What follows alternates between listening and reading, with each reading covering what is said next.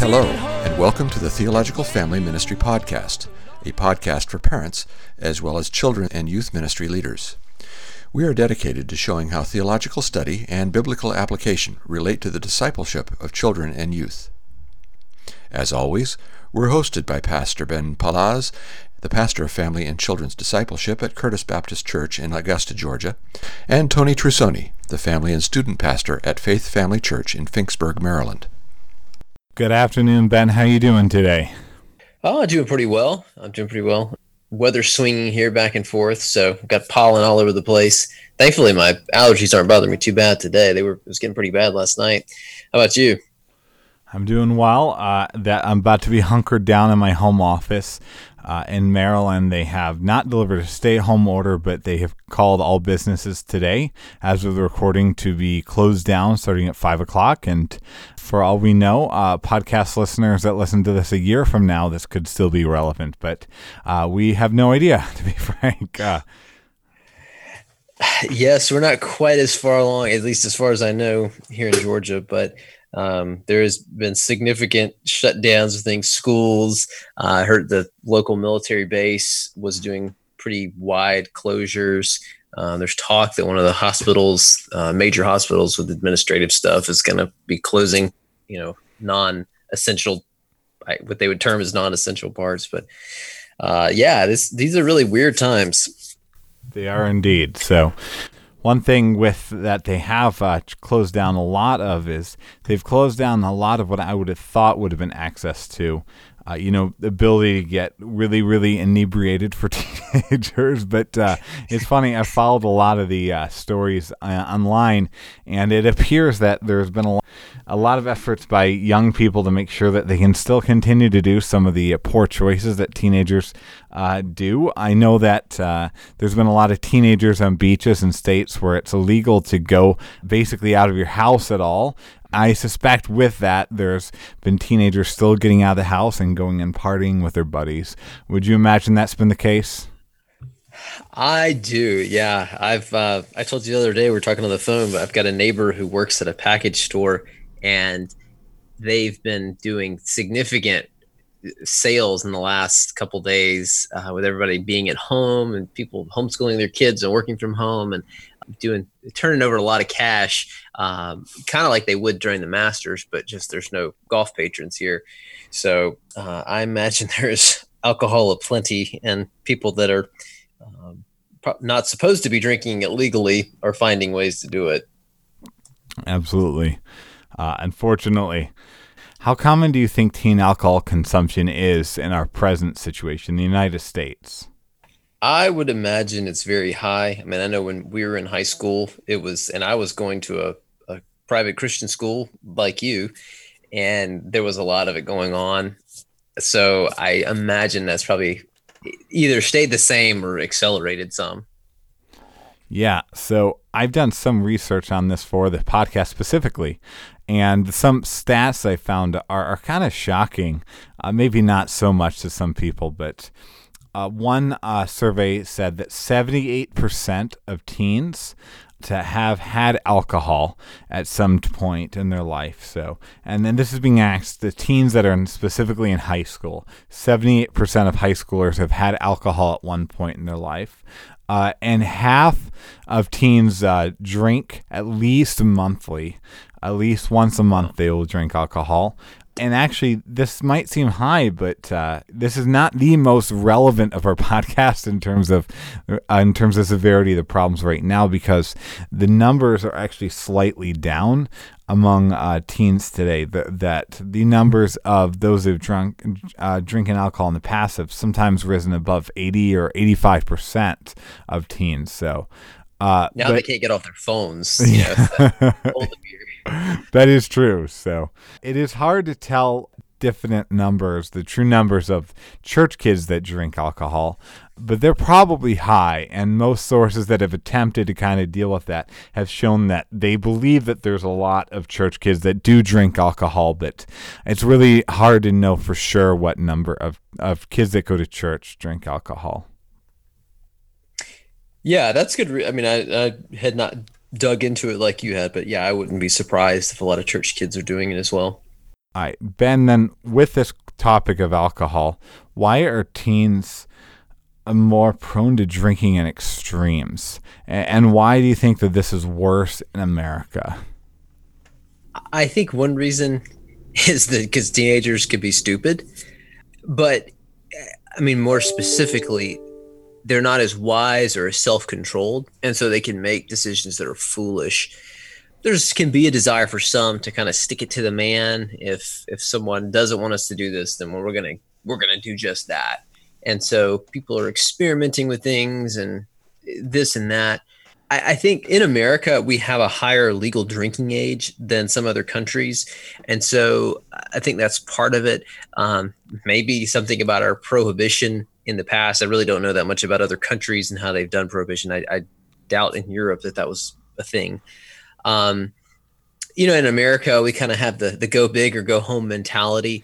And so, I mean, who knows, that may factor in there somehow, but, I'm interested to hear your thoughts on that. Yeah. So it is very true that teens do drink in extremes. In fact, one stat I found said that 90% of drinking among teenagers is by binging. 90% of the consumption of alcohol among teenagers is binge drinking, which means kind of drinking to the point of getting very, very drunk. So, and which is troubling. Like, that's much higher than the general population. The general population, I think it's actually slightly higher than half of drinking is binge drinking in America, which is sad.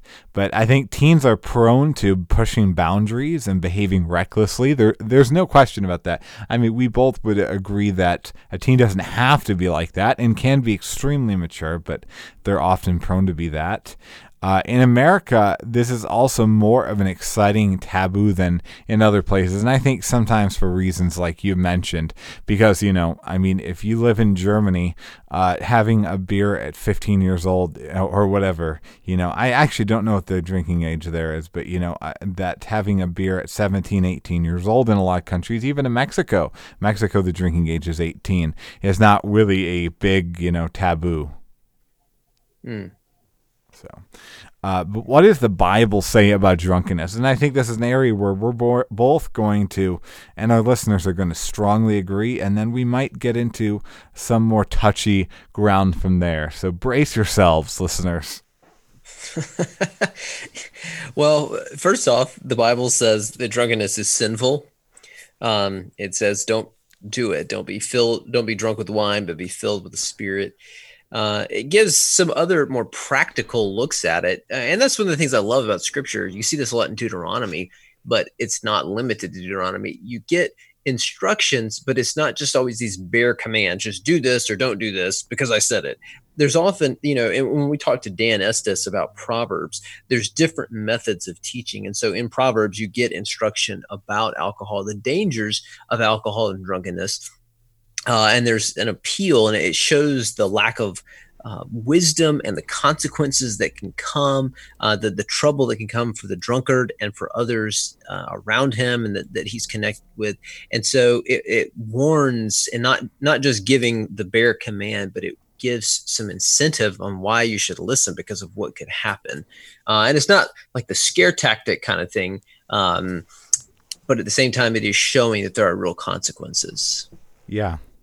So I do want to cite some specific passages. You've talked about, I think, a lot of biblical principles and alluded to some passages, but some passages that also came directly to my mind is that as both Old Testament and New Testament are pretty clearly against getting drunk. Ephesians 5:18 says, "Do not get drunk with wine, for that is debauchery, but be filled with the Spirit." We need to use that term debauchery more, don't you think, Ben? I do. And Proverbs 20 verse 1 says, "Wine is a mocker, strong drink a brawler, and whoever's led astray by it is not wise." And you kind of alluded to that a little bit. And the Bible even goes in Galatians 5:21 so far as to suggest that drunkenness is such a sin that it could lead to damnation, as with really any sin. And it says, "Envy, drunkenness, orgies, and things like these. I warn you, as I warned you before, that those who do such things will not inherit the kingdom of God."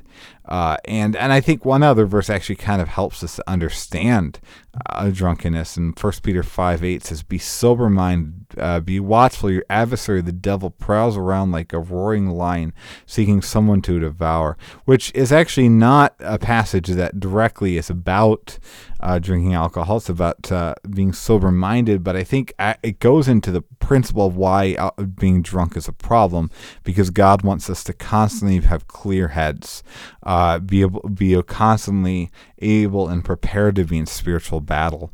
And you can't do that when you're tanked. You can't really even do that when you're tipsy, to be frank. So to use the terms that people use in those communities. It's a good point. As you were talking, I remembered, I think I'd seen something just this morning. A friend of mine posted on Facebook, and she came downstairs and her husband and her, I think he's 10 or 11-year-old son were reading their Bibles. And pretty soon the voice said, "Mom, I learned a valuable lesson today reading about Noah and his sons." So what's that? He said, "If you drink too much and get drunk, you could find yourself naked in front of people." So there's yet another lesson that's very true. And his dad said, "That's a solid truth, son. Remember that." Yeah, that's an interesting one. So we did kind of get to that in the past few minutes, but why is drunkenness a sin anyway? I mean, does it really hurt anyone in most cases? Well, you just brought up the ability to be clear-headed, to make moral, rational decisions at your best. And when we come under the control of something else that can overtake us, like alcohol, and you're dealing with sinful, fallen beings as well. And so it's just helps those sins to come out. I mean, some people get funny, some people get aggressive, all kinds of things get exposed when we're under the control of something else. And it does hurt people. There's a lot of anecdotes and studies to demonstrate the family breakdown that can happen, the violence that can take place domestically or otherwise, abuses of different kinds, death through, just murdering someone, fighting, drunk driving, loss of property. I mean, there is a long list of things that can cause or they can be the result of drunkenness. Yeah, those are some good points. A couple other things I want to add, actually even relating to that idea of lowering inhibitions and you mentioning it. So I think with many things, people can sometimes have an attitude that something made me do it. I behaved this way because I was drunk, or, I behaved this way because I didn't sleep enough. But the Bible actually does show us that these kind of things actually, all that they do is kind of lower our ability to respond to the sin that's in our heart. And so people that are drunk behave and do stupid things because the stupid things are in their heart, but they don't really have the system in place then to adequately stop that from coming out. I might think about somebody who cuts me off on my drive. I might think in my heart, man, that guy's a dummy, that real dummy. Get out of the way, dummy. A sinful thought. My inhibitions are what keeps me from rolling down my window and yelling, "Hey, dummy, get out of the way." And sometimes having a lot of alcohol in you disables that kind of inhibitions in a really bad way. So, yeah, I mean, we do make a lot of bad decisions when we get drunk. But even that, I think even when we don't, even when we're by ourselves, we just can't fight sin in those same kind of ways. So, and you mentioned even the driving thing. It's fascinating to me because I do know a lot of people that drink a lot and drink a ton when they drink. And almost everyone I know who drinks to a significant degree, will admit that at least on one occasion that they have gotten behind the wheel with a little bit too much to drink, with more than the legal limit. So when we act like, this is just kind of the extreme degree, and I've actually read some studies that have shown the majority of people that routinely drink to get drunk, that drink enough to get drunk on multiple occasions a month, will in fact get behind the wheel when they have had too much alcohol in the system. It's just what people do.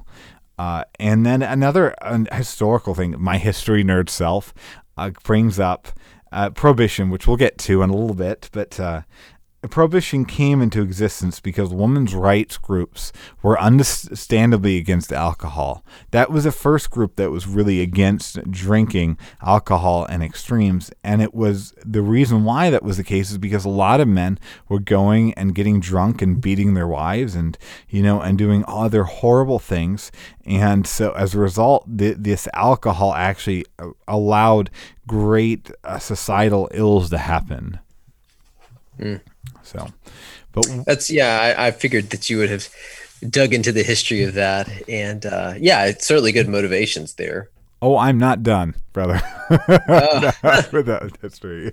No, we'll get to more. So, what additional moral issues are at play with teen drinking? Because I think the Bible's clear about not getting drunk for adults, but I think that there's more at play with teen drinking. Do you believe that's the case? Yes, I do.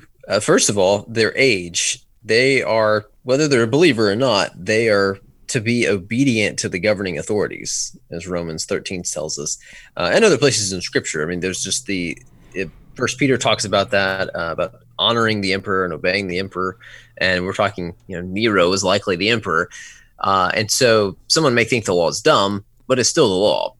It may, in some cases, involve parental disobedience as well in getting the alcohol and then giving it to their child. And often they don't just have a drinking party with their kid; they get it for them and their friends. And there's issues of high risk behavior. Again, you got people with even less decision making skill being intoxicated, their inhibitions are lower, and they haven't learned how to harness all that. And so making high risk, engaging in high risk behavior that could have life altering consequences. So it's an even bigger problem, though adult drunkenness is certainly an issue. Yeah, those are some good points. Two other things I would add is I think often in teen drinking, fear of man plays a significant role. I think a lot of teens become drunk. I think they drink alcohol because they want to impress their friends. And the Bible talks about that as fear of man and trying to live for the approval of other people. So I think that is a real moral issue at stake here. But also, it is actually medically bad for adolescents. These rules are not pointless rules about drinking at 21. I mean, I don't know what age it substantially hinders you, but I mean, we do know, doctors have long known that teens drinking at too young of an age, it can actually hinder their ability to properly grow and develop in the way that God intended them to. So, I mean, it's foolish. So. Yeah, I was not aware of that, though. I mean, it shouldn't surprise us when science and other things back up the wisdom of what God has said.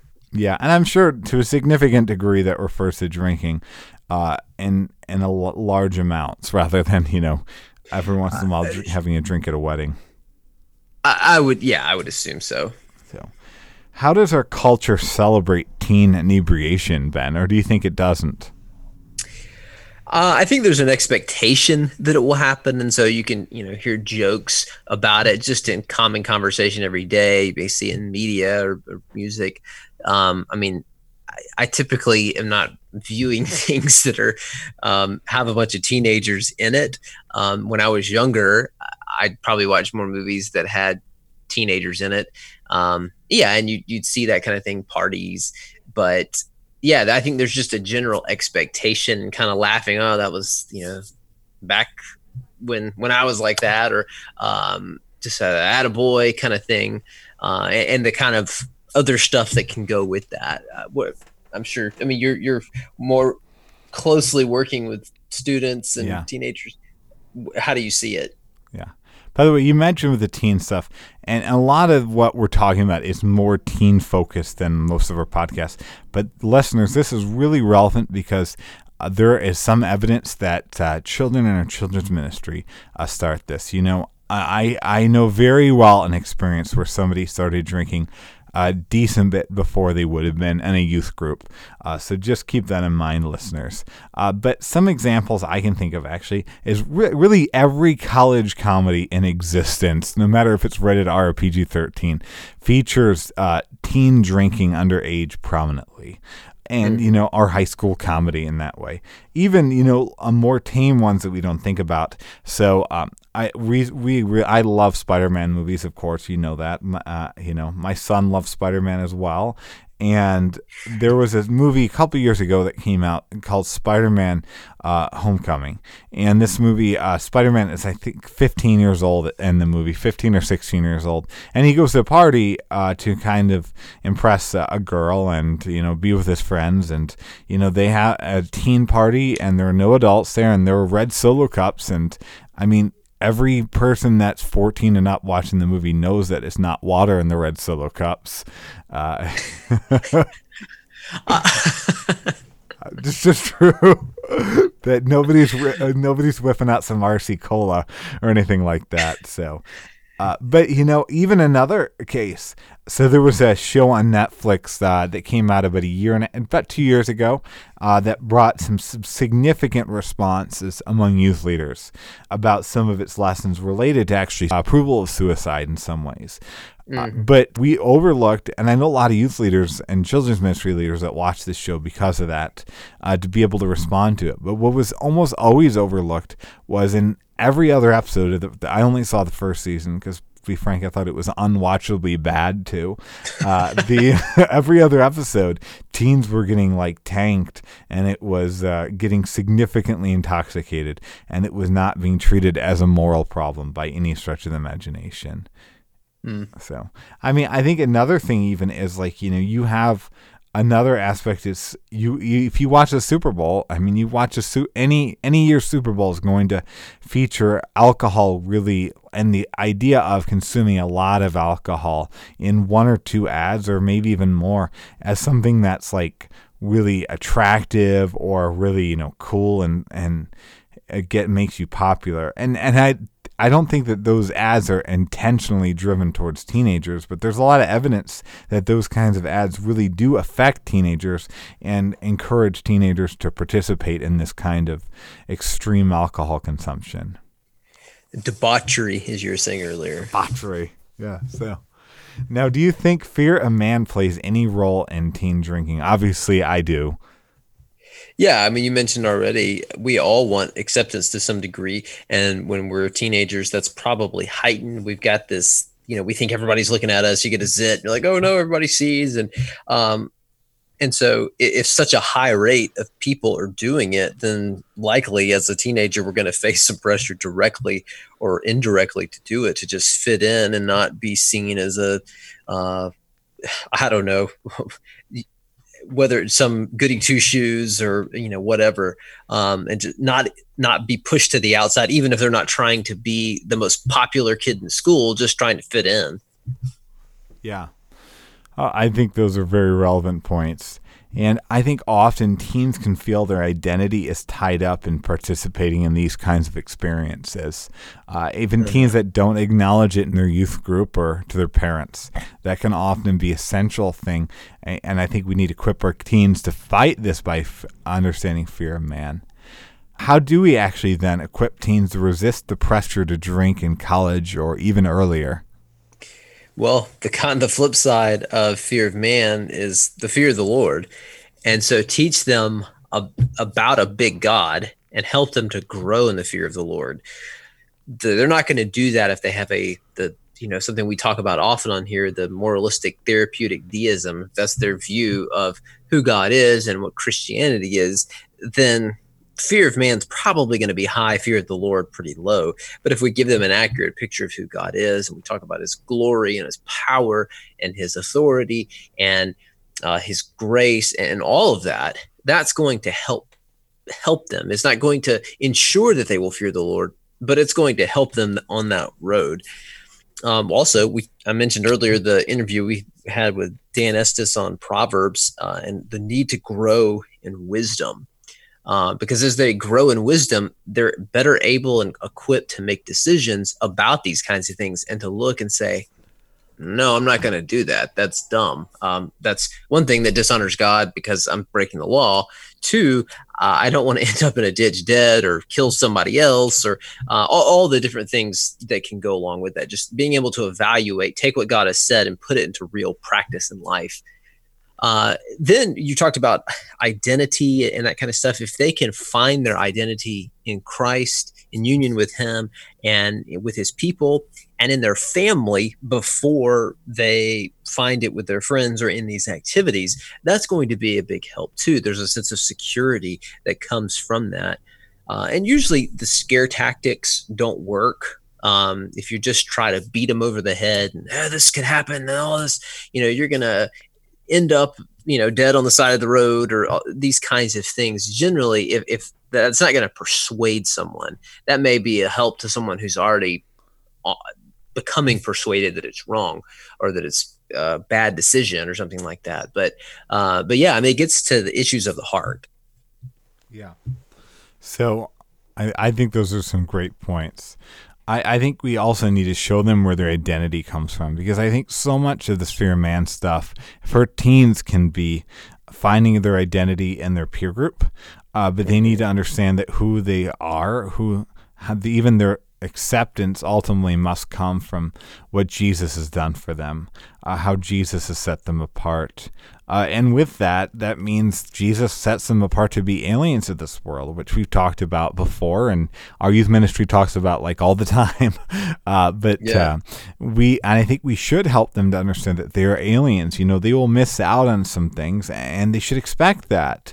They should expect to be seen as odd to be the person that doesn't participate in this when 78% of youth are admitting it. For all we know, it could be 95% are actually doing That's it. right.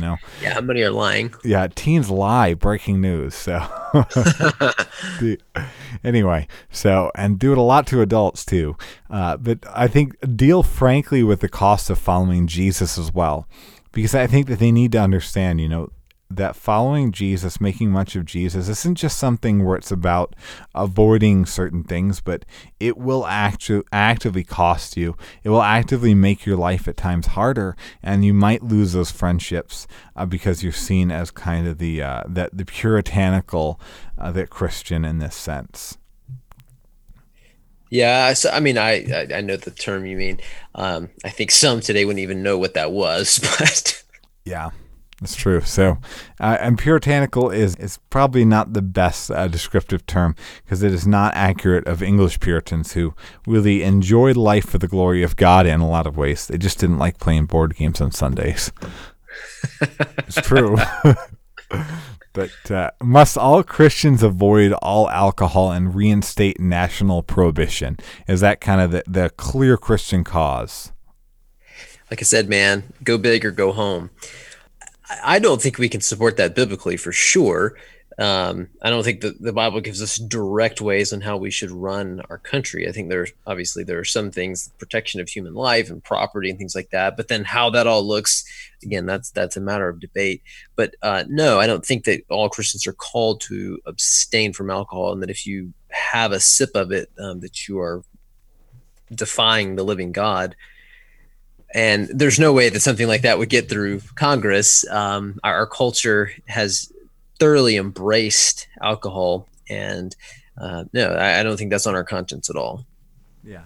So I've got a lot of thoughts on this, because I think that there has been even that push to limit alcohol consumption, or the mentality that any drinking of alcohol really did come from some Christian movements, unfortunately, and was very powerful in Baptist circles at times in history. Less so Presbyterians. I know we have some Presbyterians that listen to us, but I agree with you. The Bible does not condemn any partaking in alcohol.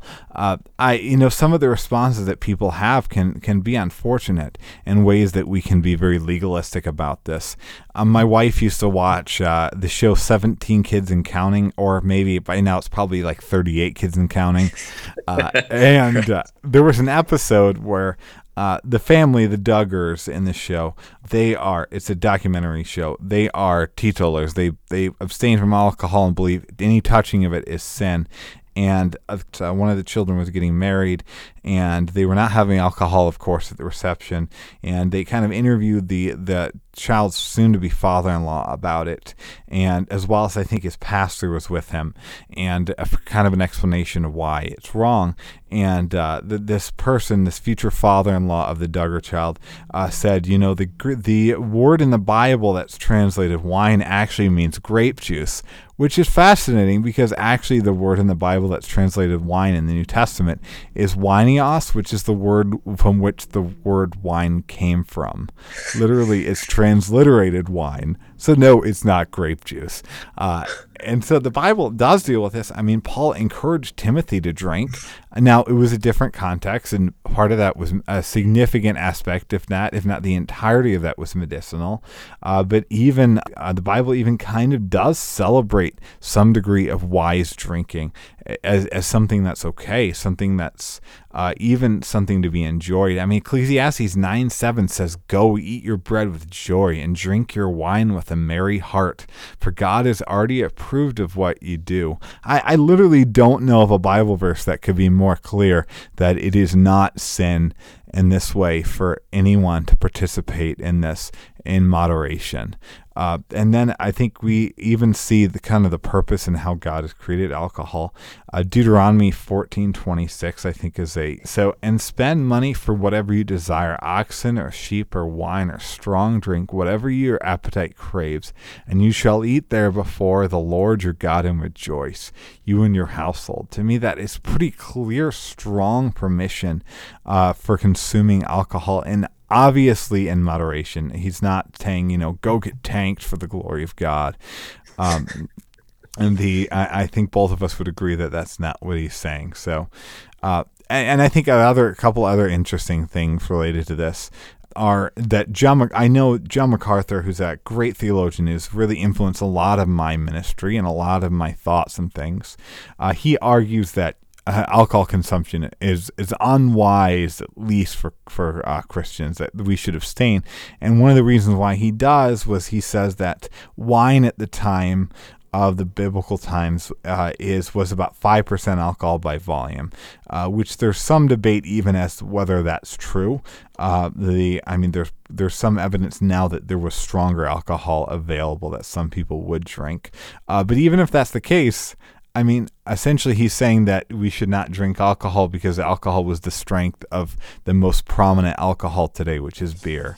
I mean, beer is about 5% alcohol by volume. So, but then even Jesus, I think maybe the most powerful argument I think that the Bible does not prohibit this for all Christians is John 2:10, where it was the wedding of Canaan, and Jesus had turned water into wine. And there's some fascinating comment made about this, and I'll read it, John 2:10, and said to him, "Everyone serves the good wine first, and when people have drunk freely, then they pour the wine, and then the poor wine. But you've kept the good wine until now." Now, in that context, the difference between good and bad wine was how much it was watered down, because people basically had these big vats at a wedding, and they would water it down as the wedding went, so that they constantly had wine for people to drink in these long festivals. But Jesus made such strong wine out of the water that it was actually stronger wine than the wine that they started this wedding with,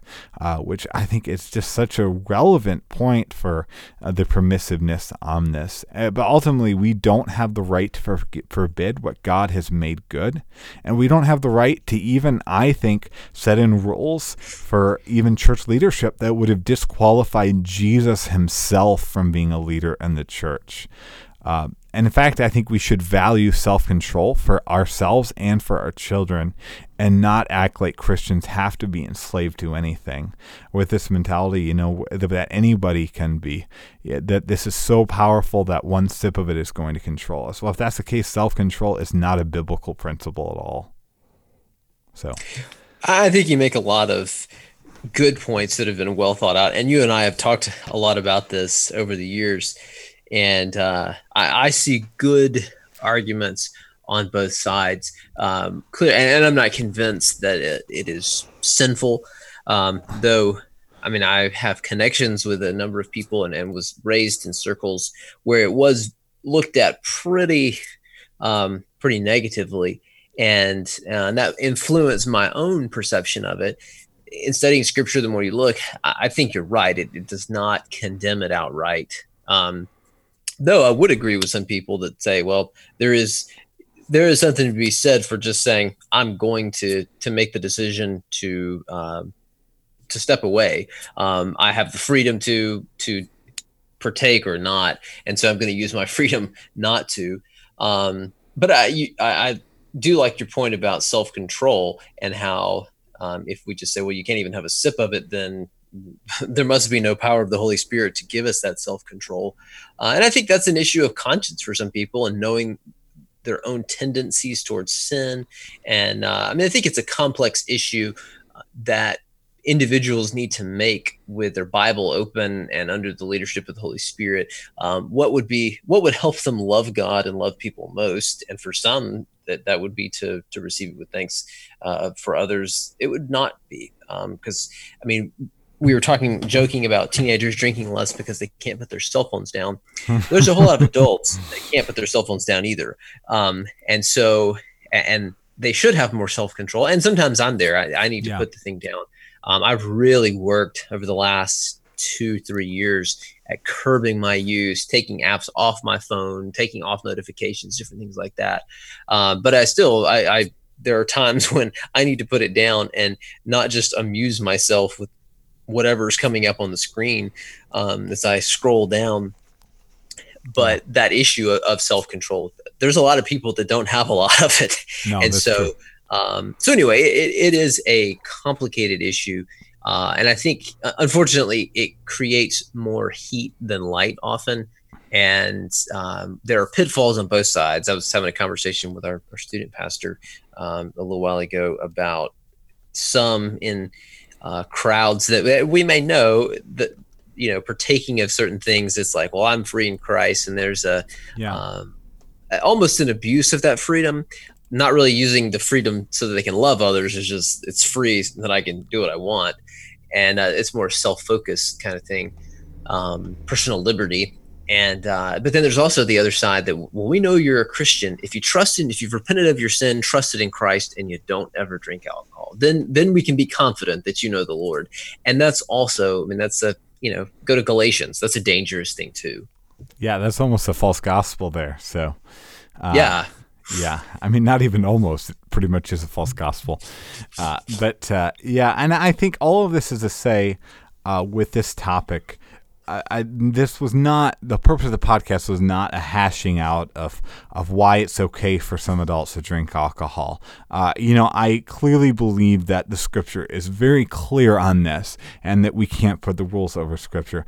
But I think that this question is actually relevant in sorting this out so that we can wisely encourage and help parents make decisions in regards to whether or not they imbibe and whether or not they don't, and how they can handle these from a biblical perspective. So with that said, how can parents who imbibe in alcohol show their children the importance of moderation and of waiting? Because obviously that moderation is all well and good, but a 9-year-old in a home still can't have some vodka. I think first you do it responsibly, and just in general in life, have self-control. Let them see you having self-control, like with the phone. Don't always be on your phone, or overeating, indulging in sweets too much, all kinds of things like that. I'd say don't make jokes about intoxication or always, oh man, I need a drink.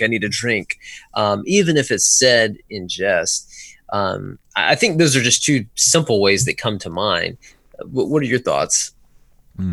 So I agree that we should practice moderation. I think one thing actually with it is, both you and I agree that, we can't be legalistic on other people, but there is nothing wrong actually for somebody that, I know many Christians, including yourself, Ben, have set a rule on themselves not to drink. And there's nothing wrong with that. In fact, it's God glorifying if it's done for the glory of Him, and if it's not done for self-righteous purpose. But with that in mind, I think those that do drink, I think it's really, really wise to set self-limits and to follow them, and to be clear, even for your whole family that, Dad might enjoy a beer or even 2 beers, but Dad's not going to have the third drink of alcohol, period. I'm just not. And no situation is, dad going to participate or mom going to have that, second glass of wine or whatever that limit is. I think to show that it doesn't control you by following those put in place limits. So, yeah, that's wise. I mean, just even letting them know this is where my line is, and yeah, let them see you keeping it. Well, and I think with that too, I think we talk openly and honestly about the dangers of alcohol. And I think with that, I think we even apply it to ourselves, not just as like, oh, you stay away from the alcohol, stay away from drinking now, or stay away from getting drunk because you don't want to become like so-and-so. But you say, mom or dad, we have to be careful because we know that we might not glorify Jesus in the best way, or we might make a poor decision if we drink a little bit too much. So we need to be very careful, and that's why we're holding it from you for now until, you're at an age where it's legal, an age where you can make your own wise decision for this. Yeah, I think that's good counsel. And in my personal decision, some of it is out of submitting to authorities that I'm under. If I was not having to make that decision, I probably still wouldn't for multiple reasons, one of which I don't like it. Two, I'm just frugal and there's just other ways I'd want to spend my money. But just to give a little window into how I'm thinking about it. But yeah, I like how you're approaching that. So then on the flip side, how can parents who abstain from alcohol keep alcohol from becoming the kind of forbidden fruit in their family? Well, that's a good question to ask because that can be, and just in the circles I was in the South, Bible Belt, evangelical culture, which there's a lot going on right now with people kind of in our generation looking back at that and throwing rocks at how bad and awful and oppressed they were with the purity culture and true love waits and everything else. That's not what I'm doing. But yes, it was seen as, sex and drinking were very high up on the list of the worst things you could do. And I don't want, when my children become teenagers, I don't want them going on drunken sexcapades or something like that. That doesn't honor the Lord. But I think that you need to work at recalibrating your conscience if it has become the forbidden fruit. It'd be a good practice to look at scripture. You were doing a good job at bringing out different places where alcohol is mentioned in the Bible and look through and see what scripture holds up as the most important categories morally. And alcohol isn't at the top of the priority list, though it is addressed more than once, and it's addressed in Old and New Testaments and Old and New Covenant, but it's not held up as like the highest sign of godliness.